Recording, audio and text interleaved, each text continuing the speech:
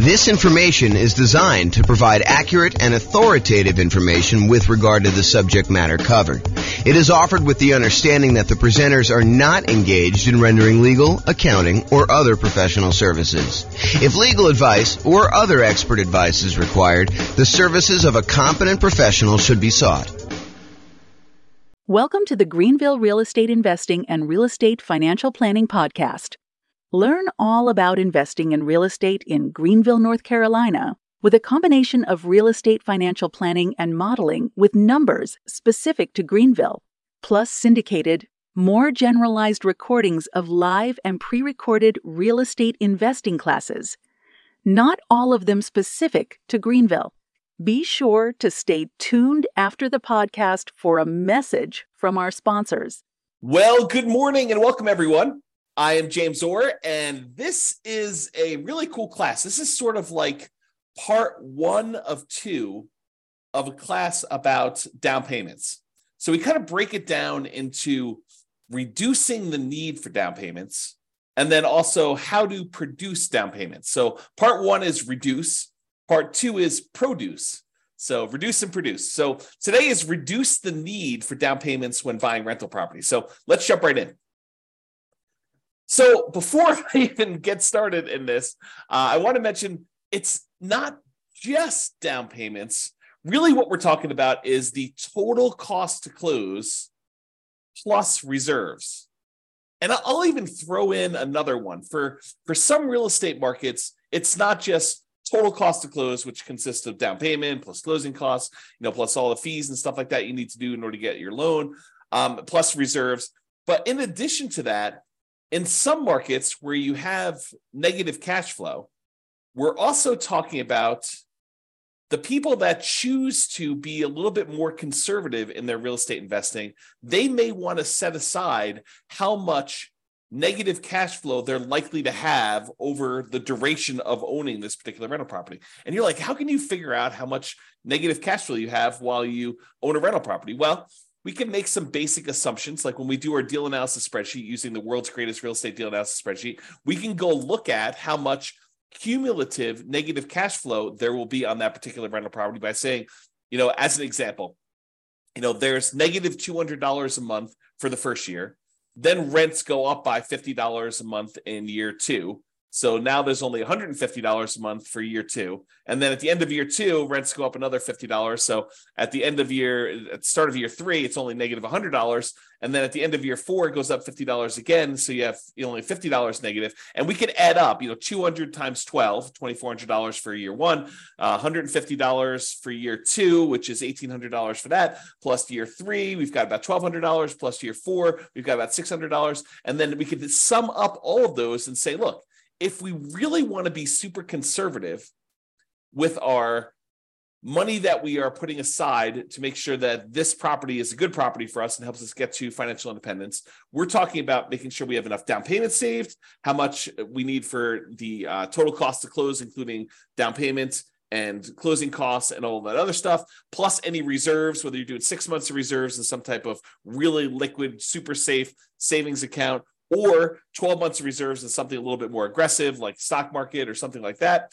Plus now we're talking about, in addition to that, this idea of setting aside all of your negative cash flow so that you really are covered. And this is a good investment for you, even if you need to set all that money aside. And then we can take all of this as our denominator when we do deal analysis and use it to find out what our overall return on investment is, including the investment of down payments, closing costs, reserves, and any negative cash flow, the cumulative negative cash flow. So that's where we're headed, but that was a tangent. So today I'm really focused on how to reduce the need for down payment.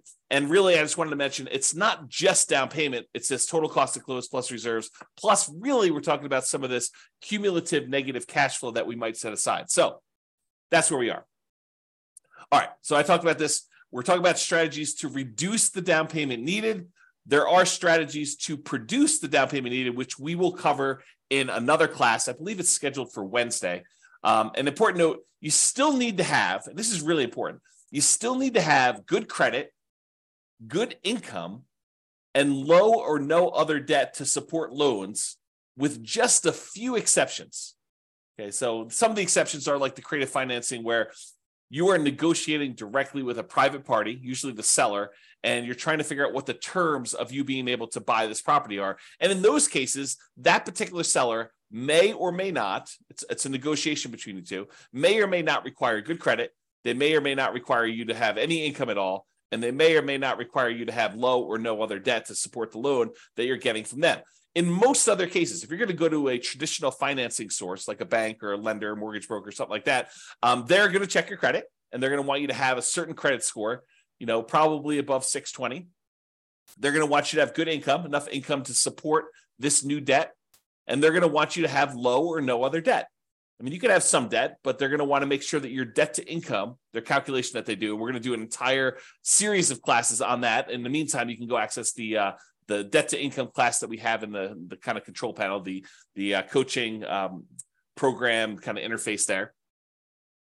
But they're going to want to make sure that you have good credit, good income, and low or no other debt using the debt to income calculation in order to see if you qualify for this loan. So we're going to talk about down payment. And I think a lot of folks think, I'm being limited by my ability to produce this down payment, but it may also be good credit, good income, low or no other debt as part of this limitation as to what you can do. So you really need to focus in on all of those things. It's not just one thing you're solving. We really need to think about all those. Okay. This is kind of interesting. This point here is super interesting. Any simpleton, any fool can find a reason why it won't work for you. I'm going to give you some ideas on how to reduce the need for down payment. And in another class, we're going to talk about all the different strategies for how to produce a down payment. And there is a tendency, there is an easy path for people that don't want to put in hard work, that don't want to put in effort, for them to say, oh, James came up with this idea, or James is sharing this idea that has worked for other people, but that doesn't apply to me. It's not really my thing. I don't need to worry about that because this particular concept doesn't apply to me at all. It's not relevant. And I'm telling you, that's a mistake. Any fool can think of a reason why it doesn't work or it doesn't apply to you. Really, it's a sign of your intelligence, your resourcefulness, your kind of resolve, your grit, your tenacity to get things done, to figure out the ways that this does apply, to take these general ideas that I'm sharing with you and apply them to your specific situation. And I can't really do that for you. And if you want to, share ideas on the coaching sessions, we could do that. We could talk about how this applies to you and help you implement that. But really, you have to think about this for yourself. You can't just say, oh, that's a very specific situation. No, you need to take the idea and say, how can this apply to what I've got going on to my particular life? So just keep that in mind, that will it work for me is really not a question of, does the direct exact example that James used apply to me, but really, does this generalized concept, how can I make it apply to me? And maybe it's not a direct application. Maybe it's sort of like a partial application where, maybe I can't get that full benefit, but I can get this little benefit and make that work for me. Okay, so that's where we're going there. All right, so let's jump right into the reduce things. Really easy one. And this is especially helpful for nomads, people that are buying a home as an owner occupant with usually little down or nothing down, with better interest rates because it's an owner occupant loan. They're moving into the property. They're living in the property for at least a year. It's a requirement of the lender that if you get these owner occupant loans with low or nothing down and really good interest rates, that you live in the property. You're going to sign a piece of paper that says you agree to live in the property for a year. And if you don't kind of hold up your end of the agreement there, that's called loan fraud, and you can go to prison for it. So it's not something to mess with. So you go and you buy the property as an owner occupant, little or nothing down with really good interest rates. You move into the property, you live there for at least a year. It's a requirement with the lender. And then once you've lived there for a year, once you've saved up your next down payment, you qualify to get the next loan, you buy your next property, you convert the previous one to a rental, and you repeat the process as many times as you want. So that's what nomading is, or buy and hold type real estate investor. So this is really good for that. So the hint is, how do you reduce the need for larger down payments? Well, you minimize the price of property that you're buying. And I know this seems obvious, right? I'm just naming some of the obvious ones. Some of them are less obvious, but this one is really obvious. If you want to reduce the need for a down payment, you minimize the price. That minimizes the down payment. So how do you do that? You search for properties by lowest price. You find the property that makes sense for you, has the best characteristics for buying a rental property: really good price to rent ratio, really good long-term kind of property, low capital expenses on the horizon. And even if you did have them, they're reasonable cost type ones that would see really good, significant appreciation over time, ones that you're going to have low vacancy in. They're not, they're not kind of wacky properties that are functionally obsolete, things like that you want to look for. But you want to also find ones where if you can get the same economics, but buy it in a slightly less expensive property, and you're concerned about down payment, then maybe you should focus on that. So search for properties by lowest price. Now, here's a little carve out, a little caveat for these, and something that a lot of people don't think about. Oftentimes, when you're searching for properties by lowest price, these properties tend to have deferred maintenance. If you think about it mathematically, imagine making a list of properties from the lowest price to the highest price. And you're searching down the list, going one by one by one. You're like, okay, this is just too inexpensive. It's in a bad part of town. I'm not really interested in buying that property. It needs a lot of work. It's only one bedroom. It's kind of in a wacky area. You kind of eliminate some of the really, really, really inexpensive ones typically. And then you get to the one where it's like, oh, this is like the properties that I normally buy, but it's the lowest. It's the highest on the low price list, right? So it's one of the least expensive properties you have because it shows up toward the top of that list, but it's one that you would normally buy. Well, why is it showing up on this kind of least expensive list, kind of like really high up on the list? A lot of times the reason why the ones you come across first are the ones that have some type of deferred maintenance. Sure, they're a really nice 3-bedroom, 2-bath property in a super nice part of town that would otherwise be a pretty property, but it's in really rough shape and it needs like a lot of stuff. It needs new roof, it needs new furnace, it needs new AC, it needs new flooring, kitchen's kind of outdated. Like all of these things might be going for it. And so that's why it's showing up high on the list. And the temptation for you is, yeah, I can get into this property with 3% down, 3.5% down, 5% down. If you're going to move into it as a nomad or house hacker, or, 15% down if you're willing to do PMI on an investor loan, or 20% down an investor loan. And because it's a less expensive property, that's a smaller amount of money. You may be thinking, this is really attractive to me. But be careful, because sometimes what you're trading the need for a lower down payment for maintenance and fix-up work and capital improvements as soon as you acquire it. So you're trading one problem for another. You may come in really, really light with the amount you need for down payment, but then you're coming in with the need for $5,000, $10,000, $15,000, $20,000, $50,000, $75,000, $100,000 in all of these improvements and updates that you need to make on this property, and you cannot finance that, or it's harder to finance that, because there are some loans where you can finance the fix-up cost, but it's much trickier to do. Okay? So be careful about this trade-off that you're making, where you say, I want to buy this really inexpensive property, and I'm not afraid of doing some work in order to buy a property like that, having some deferred maintenance. Well, you're trading the need for your down payment in order to do a property that does not need work. And I think I used this in an example when we talked about how to improve cash flow while searching for properties. And I showed you what the difference was between buying a property where you needed $10,000 worth of work and taking that same $10,000 that you could have used for work and instead improving on the interest rate that you could get, and how much more cash flow that actually improves than taking the same $10,000 and buying a discounted property where it was more than a $10,000 discount, but it needed $10K in work. So go watch that class, because we talked about how much better it was in terms of cash flow by doing it that way. Okay. And a lot of the times when you're buying these properties that need a lot of work, a lot of capital expense type work, I wouldn't necessarily recommend holding these long-term because of all the capital expenses you've got. In some cases, not all, but in some cases, it makes sense for you to buy a pretty property where it's been really well maintained, that you don't have a lot of kind of pent up CapEx type demands. Capital expenses are things you pay money to improve a property over time that are coming down the road, like a roof or something like that. So you have these expenses that are coming on a property. If you bought a pretty property, maybe you would have less of those than if you bought a property that was lived in hard and not maintained and had a lot of deferred capital expenses and a lot of deferred maintenance on the property when you're doing that. Now that I've said all that, if you are using a strategy like buying the property and then offering it to a tenant buyer on a lease option or lease purchase. They're going to lease the property from you with the intention of buying it from you in a year or 2 or 3, or they're going to lease the property and they're going to use a purchase contract from you in a year or 2 or 3, and you're actually going to sell the property before you have all of these capital expenses come due, then I hesitantly and reluctantly approve of that particular strategy for the situations where you have a lot of deferred maintenance coming down the pipeline. But you could just as easily get caught in that, right? Like you could say, hey, my roof is going to be due in 8 years. And so as long as I get into this property and I use a lease option with a tenant buyer on the way out, a tenant buyer is a tenant who's going to buy the property from you, tenant buyer on a lease option or rent to own is another way of saying that.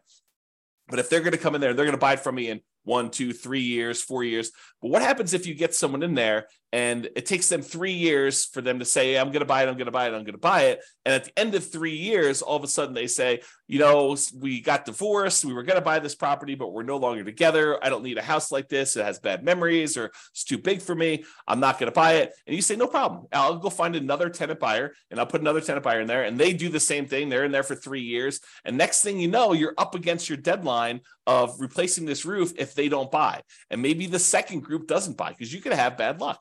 You could have a tenant buyer go in there and they have every intention. They look like they're going to close tomorrow, but tomorrow turns into a year and the year turns into 2 years and that turns into 3 years. And then they're divorced or no longer wanting it. Their kids move out. They have more kids. They need a bigger house. They need a smaller house. They get transferred for their job. All these things happen that are sort of outside your control. They end up not buying. And the same thing happens on the second set, which is just the way things work. It's not bad luck necessarily. It's just you had a group that you thought was going to buy, they didn't. You had a second group you thought they were going to buy, they didn't. Next thing you know, you're at your 8-year point and you've got to actually fix a roof on that property. And you were not expecting that. You were not expecting a $10,000, $15,000 roof on a property.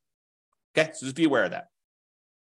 It might be easier to find tenant buyers with 5% down in that second quartile property anyway. So if you're thinking about, hey, look, I really want to buy these super inexpensive properties in order to save on down payment, it may actually be easier for you to find people more in the meat of the market, in the middle of the market. If you think of the market sort of as a bell curve, there's these really inexpensive properties, and there's very few of those. But as you get more toward the median, the number kind of increases until you get to this middle point, the median point of prices on there. And this is the number of those that exist. There's a lot more in the meat of the market. And then it kind of starts tapering off where you have fewer and fewer and fewer really expensive properties. And so you get to the point where it's really low down here for the most expensive properties. The $200 million properties in your marketplace, there's not a lot of those. And there's not a lot of those $10,000 properties in your marketplace either, right? And so you have this sort of curve where it comes up and the meat of the market's in this middle. It may be easier for you to find people in that kind of meat of the market where they need that median type house,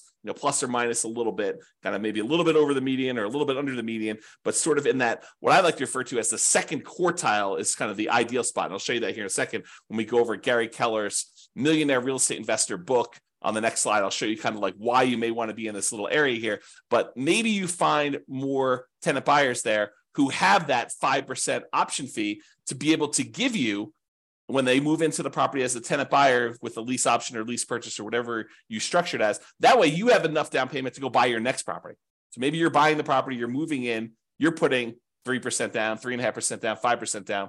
You're living there for a year, and then you're offering it to a tenant buyer or on a lease option or lease purchase. And if the tenant buyer who's moving into the property you're about to move out of gives you 5% down on that one, well, now you have 5% that if you're buying a similar price property to what they just gave you 5% down on, you have the down payment you need in order to buy the next one completely. So that could be a strategy for you to actually produce the down payment, which we'll talk about in the next class. Okay. All right. So let's talk about this graphic from Gary Keller's Millionaire Real Estate Investor book. Which is a phenomenal book if you haven't read it. It's usually called the Blue Book. If you look behind me, you can probably see it on my bookshelf, although I think it's where my head is. Yeah, it's on that middle shelf right behind where my head is. So if I tilt my head, I get really active. You can kind of see it on there. But yeah, so this is totally worth reading. Millionaire Real Estate Investor by Gary Keller.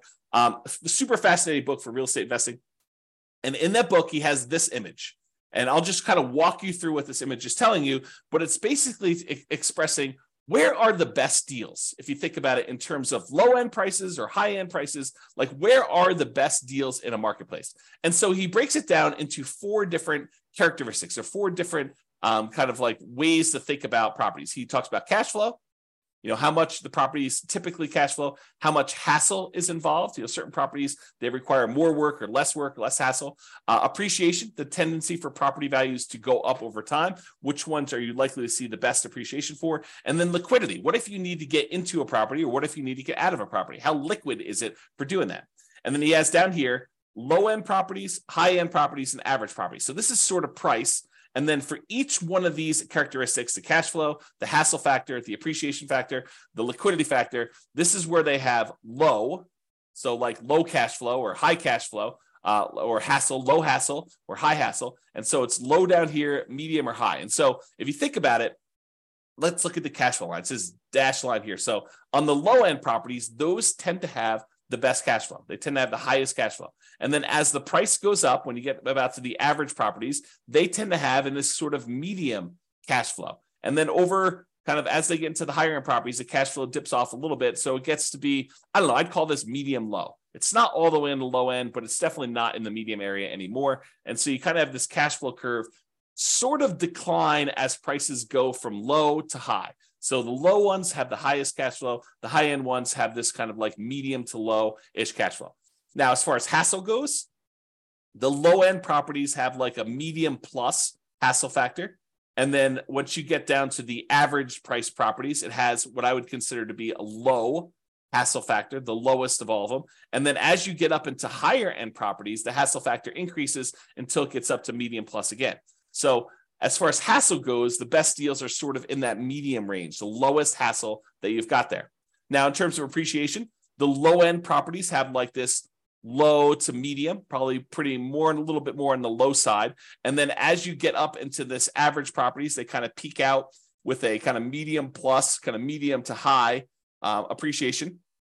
And then as you get to more expensive properties, they drop back down to a full right in the middle of median. So, or medium. So basically you have this appreciation where on the low end, they tend not to appreciate as much. In the average, they tend to appreciate the most. And on the high end, they sort of like appreciate, but they don't appreciate quite as much as the average goes. And then finally, liquidity. Liquidity on the low end of properties, like the least expensive properties, has really low liquidity. It's hard to get in and out of those. When you get to the average properties, those are the ones that sell and are bought the most. And so that is the highest liquidity. And then as you get into this really high end, most expensive market, it goes back down to low. So if you look at kind of like where all of these curves, the cash flow, the hassle, the appreciation, liquidity, where are those where they're the best of all four of them? You can see that the great deals tend to be in this, like not the very, very low end, but not quite average. So there's sort of like between the cheapest stuff and the middlemost or average type properties, what I would refer to as the second quartile, not the very, very low end, but not sort of above median or average, if you kind of think of it that way. So this sort of like spot where it's like not quite the cheapest stuff, but not there. So sort of like the second quartile. If you imagine you priced all the properties and you had them into four groups, you have the halfway point, kind of the median, and then the halfway of the bottom half, the kind of like cheapest properties. There, if you divided that in half again, it's the second quarter. The second part of all that there is where they are. And you have good deals sort of like right in the average. So somewhere between great deals, this is kind of like start of the second quartile, all the way through to the middle point of that is where the good deals are. So you can kind of get a feel of where you want to be, according to Gary Keller in his book, Millionaire Real Estate Investor, where these ideal deals are. And you may find in your marketplace, they're slightly different than this, but I think overall, you'll find this to be a really good thinking tool as to where you may want to invest. Probably not the cheapest end, and probably not the highest end, although there are exceptions. There are real estate investors who are successful on the very, very, very, very, very low end and successful real estate investors on the very, very, very high end, and people can go against the trend. But if you're looking for sort of like a well-worn path of somewhere that, this is kind of like a proven strategy in many ways, this is what you want to be thinking about. All right. Let's talk about strong sellers market. So we've kind of left, to a large degree, the strong sellers market. I'm recording this in March of 2023, and we've had these significantly boosted interest rates. Interest rates were at or near all-time lows for many years, And we saw that these interest rates were at like these crazy, crazy lows. Inventory was very low. A lot of people were wanting to buy. Demand was really, really high. We were in this ridiculously strong seller's market where sellers were in control. They were sort of like setting the terms. A lot of buyers were coming in. They were making higher than asking price offers. You had multiple buyers making offers. You had multiple offers on these properties. That was what was happening a year ago. That's sort of like the end of it. It was about a year ago now where interest rates started to go up. Since then, interest rates have gone up significantly, where they were at for owner occupant, probably in the high twos, mid to high twos, and now they're in the high sixes to probably 7. So if you think about that, we had this really significant increase in interest rates. We're probably in most markets not in as strong of a seller's market as we was back then, but now we're sort of out of it. But what happens? Markets go in cycles. This could happen again. We could go back into a strong seller's market a year, 2, 5, 10, 15, 20, 50 years from now. And so I want to cover this in case you happen to find yourself in a strong seller's market. Most of you are not going to be in this, okay? So I'll cover it relatively quickly, but we dealt with this for 5 years. This really strong seller's market for a while. So this is kind of just coming out of it. These are sort of the tips. So this strong seller's market, the lower price point in some markets are extremely challenging to buy in. When the market was really, really hot, there were multiple offers on properties. People were bidding things up way above asking price. They were waiving things like appraisal, saying, I don't care what it appraises for. I will make up the difference if it doesn't appraise. They were waiving inspection, saying, I'm not going to inspect the property. I'll buy it as is, where it is. I don't need to even have an inspector go out there. I feel comfortable buying it as is. We saw multiple offers on properties, buyers paying more than asking price, in a lot of cases, sometimes offering more than appraised value. There was really high demand. There was really low inventory. So this is what it was. Now, if you're having to be aggressive to get offers accepted, like having to waive or limit your appraisal conditions or waive or limit your inspection conditions, then it may be more than just the minimum down payment that you need. If that is the case in your marketplace where you're having to waive or limit your appraisal conditions or waive or limit your inspection conditions, then you might be talking about more than just my down payment, plus my closing costs, plus my reserves, plus maybe some negative cash flow if you're kind of thinking of it that way too.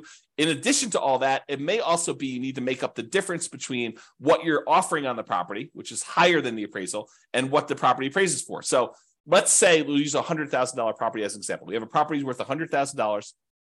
And because the market is so crazy hot and there are more buyers than there are properties for them, you have 20 buyers making offers on this one $100,000 property.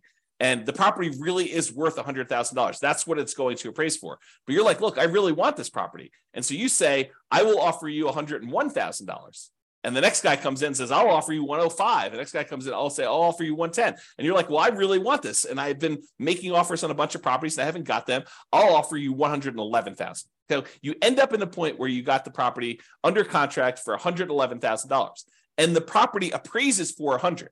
So now, in order for you to buy the property, and let's say you're able to get a 5% down, owner-occupant, nomad type loan. You're going to move into the property, you're going to live there for a year, and you're going to convert there. So you only need 5% down. So you would normally need 5% down of whatever you purchased, whatever you paid for the property. So if you could have bought it for what it appraised for, $100,000, you would have needed to come up with $5,000.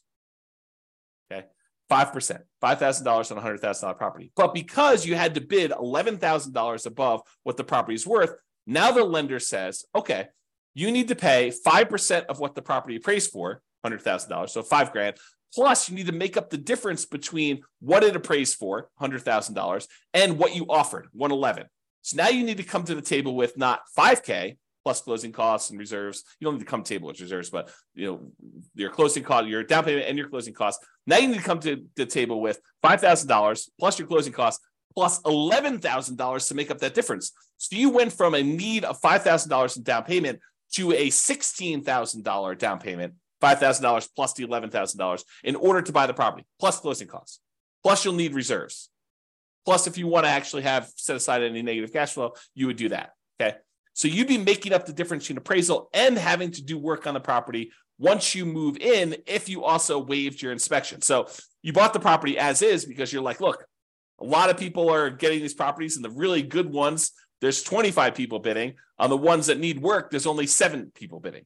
And so maybe you still need to pay above asking price, but you're also bidding on these properties that need work because you're not afraid to do the work. But then when you move in, not only do you need the $5,000 in down payment, plus whatever you had to pay above appraised value. In this case, we said $11,000, but maybe you also need $5,000 worth of work on the property just to get it to the point where it's good to go. So realize that in these strong sellers markets, a lot of times it's more than just down payments and closing costs and reserves and accumulated negative cash flow. Sometimes it's making up the difference between appraisal and any repairs you need on the properties as well. It's counterintuitive to a lot of folks, but especially in these strong seller markets, it might be better, might be cheaper to move up price slightly to reduce the competition you're competing against and dealing with appraisal gaps and doing work on that highly competitive, lower price properties.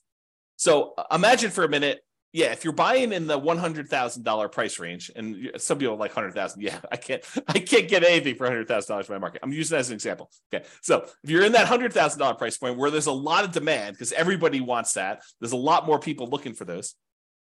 You might be saying, hey, look, it might be better for me to go up to 150 or even 200 because at that price, there's a lot fewer competing, and I won't have to make up as big of an appraisal gap than I would at the 100,000.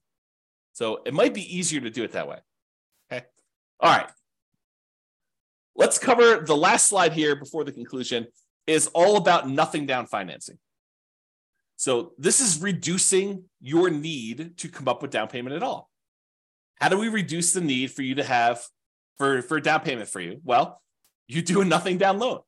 You could do a low down loan. I mean, we're not really covering those specifically, but there's the 3% down, and these change over time, by the way. There's a 3% down conventional loan right now. There's a 3.5% down FHA loan right now, and there's a 5% down conventional lown right now. And so those are available for those of you that are willing to move into a property, house hackers or nomads primarily. And there is a 15% down non-owner occupant investor loan where you don't need to move into the property, but there's PMI on that. And usually the interest rate on it's pretty ugly. But let's talk about nothing down financing. Really, I kind of break this down into kind of like the 5 major sources and then all the creative deals, which we'll talk about very briefly here as well. So let's talk about nothing down financing options. Number 1 is hard money. Hard money are lenders who are in the business of loaning money to people on investment properties, not usually owner-occupant properties, because the rules for owner-occupant loans are very different than the loans for commercial or kind of like investment properties. So a lot of the hard money lenders are not willing. I say not willing because they don't want to deal with all the regulations and rules and stuff like that. And there may be an exception to somebody who does, but most of the hard money lenders are going to say, no, if you're moving into the property, we don't do loans like that. If you're buying it as an investment, doing like a fix and flip or something like that, then we'll loan money on those. So hard money lenders are people in the business of loaning money. Usually they're higher priced, shorter term financing sources where you could buy properties. But a lot of times, if you find the right deal, they can be nothing down. Not all the time. There are some hard money lenders that they don't care, even if you're buying the property for half off. They really want to see you have some skin in the game, and they'll want 10% down regardless. But there are some hard money lenders that are like, look, as long as you're buying below a certain threshold, a really common one is 70% of the after repaired value. So if you're getting a really big discount on a property, presumably because it needs a lot of work, or there's some really motivational aspects of what the seller situation is, where they really just want to get out and liquidity is more important than price to them. But if you're able to come in there with a hard money loan, you're able to buy the property, buy it for 70% of the after repaired value. Some hard money lenders will go in there and loan you 100% of your purchase price because they feel protected that if for some reason you fail to do the fix up or don't do what you're supposed to do, they can foreclose, get the property back, and they feel comfortable being able to make their money with a big enough discount that's 70% of the after repaired value. They can go in there and have their contractors finish the job or sell to another investor and get their money out of there doing that. So usually it's somewhere in that 70% range. Sometimes it's 65, sometimes it's 60. In some rare cases, it could be 75, or really, really rare cases, you might find someone willing to go to 80. Most of the time, though, it's going to be in that 70% range, and it might be very hard for you to find someone willing to go higher than that. Again, it's not non-owner occupant loans. You usually can't buy these properties to move into. They tend to be shorter term loans, really, really common to see 6 months. Sometimes they'll be shorter than that, 3 months. They want you in and out, or there's even dough for a day programs where they'll loan you money just for a day for you to buy the property, and then sometimes wholesale to someone else. Or They'll have like a 9-month term or a 6-month term with the ability to extend for some extra fees and doing that. They tend to be higher interest rates, and they tend to have upfront fees, which we call points. So someone, they say a hard money loan is, it's 18% and 4 points, which means you're paying 4 percentage points, 4% of the amount you're getting on the loan as an initial fee in order to get the loan, which is expensive. Plus 18% per year. So if you're doing a 6-month loan, you're going to pay 9% of the loan amount over that 6-month period to do that. So, and a lot of times with the point, not everyone, but some of the hard money lenders, they will allow you to add your points to the loan. So just use really simple math. If you think about this, you want to go borrow $100,000 to buy a property using hard money financing. So they'll say to you, okay, we're going to loan you the $100,000, but there are 4 points. So you owe them $4,000. What they may be willing to do is they'll say, instead of you owing us 100, now you owe us 104. And now you're paying 18% interest, as an example, on 104 instead of paying 18% interest on the 100. That way you don't need to come up with the $4,000, but you're actually paying interest on the $4,000. So they tend to make a little bit of money on that by doing it that way. So some of them will structure it that way. Some of them will not. Some will say you need to pay the points up front separately, in which case it's not really nothing down.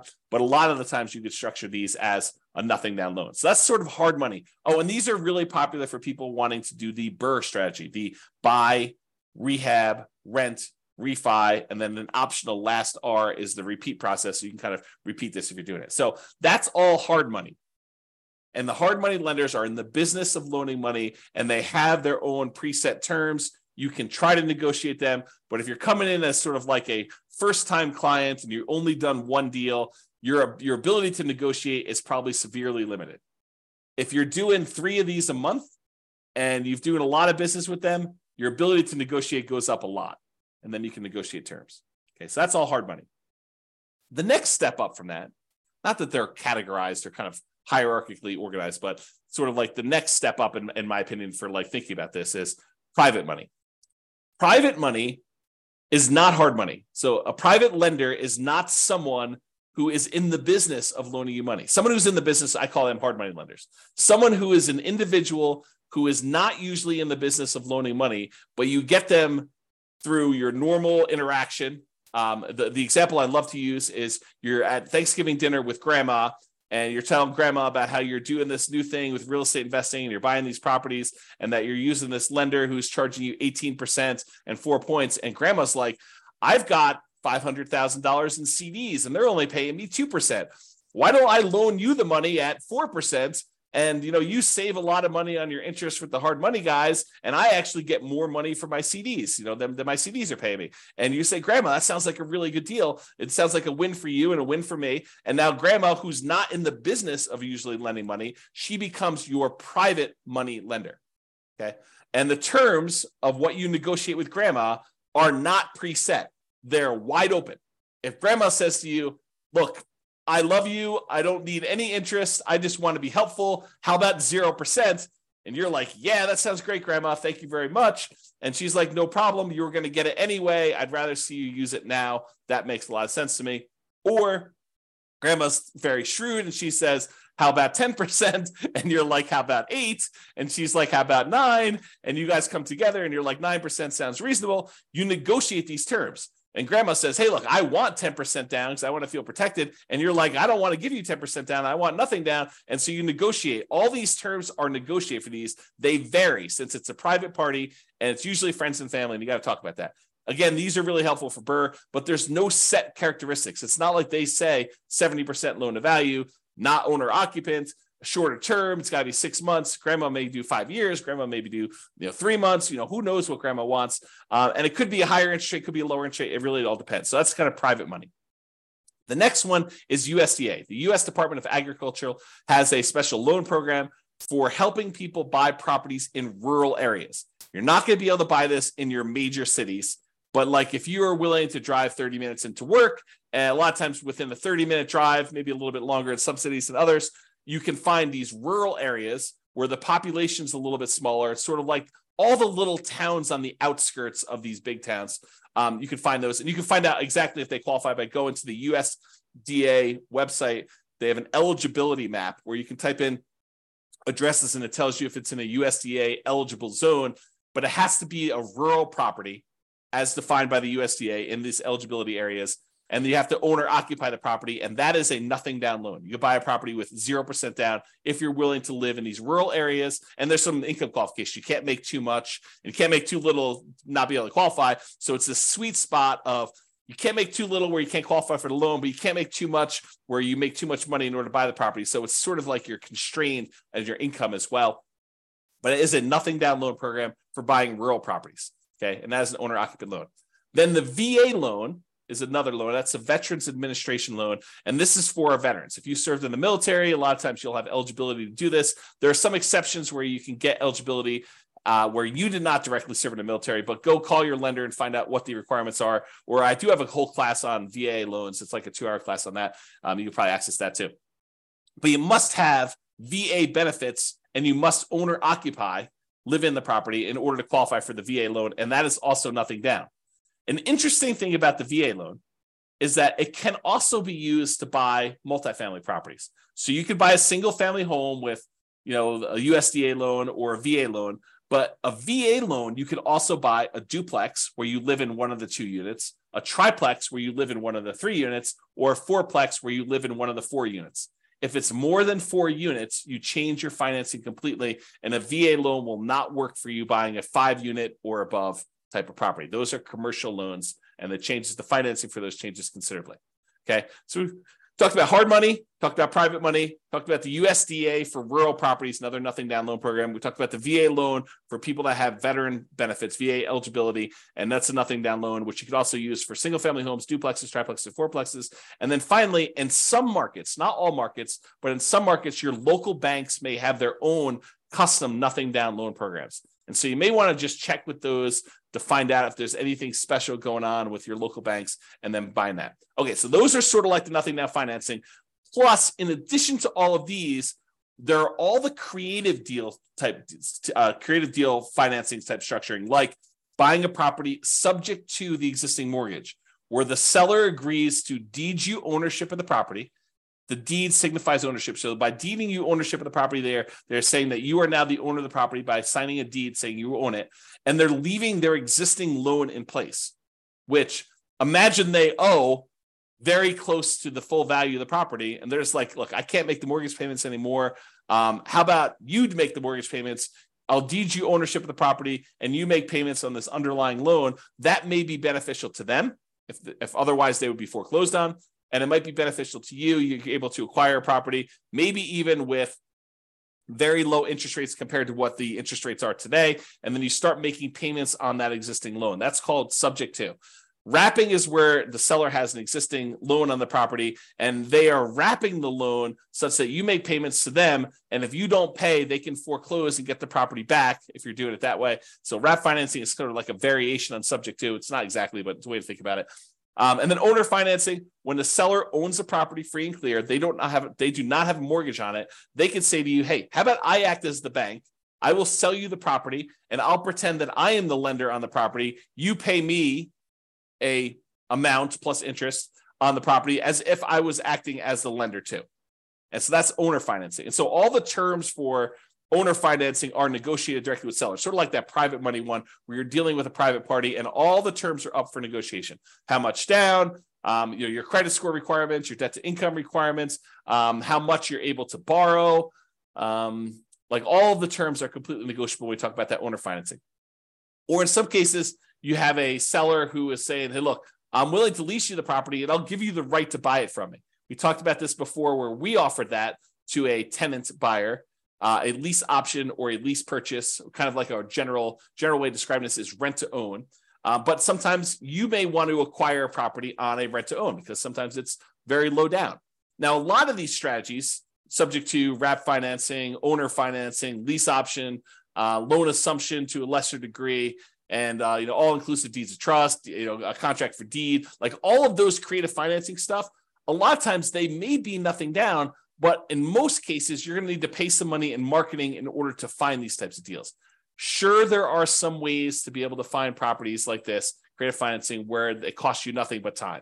making calls from people that are advertising properties for sale by owner, or knocking on doors or something like that, where you're just doing manual labor to do it. But in a lot of cases, you're going to be doing direct mail or ads on places like Google or something like that in order to find sellers that have a situation where your creative solution may be good for them. It may be a good fit for them. Okay, so those are all possibilities for reducing the need for down payment.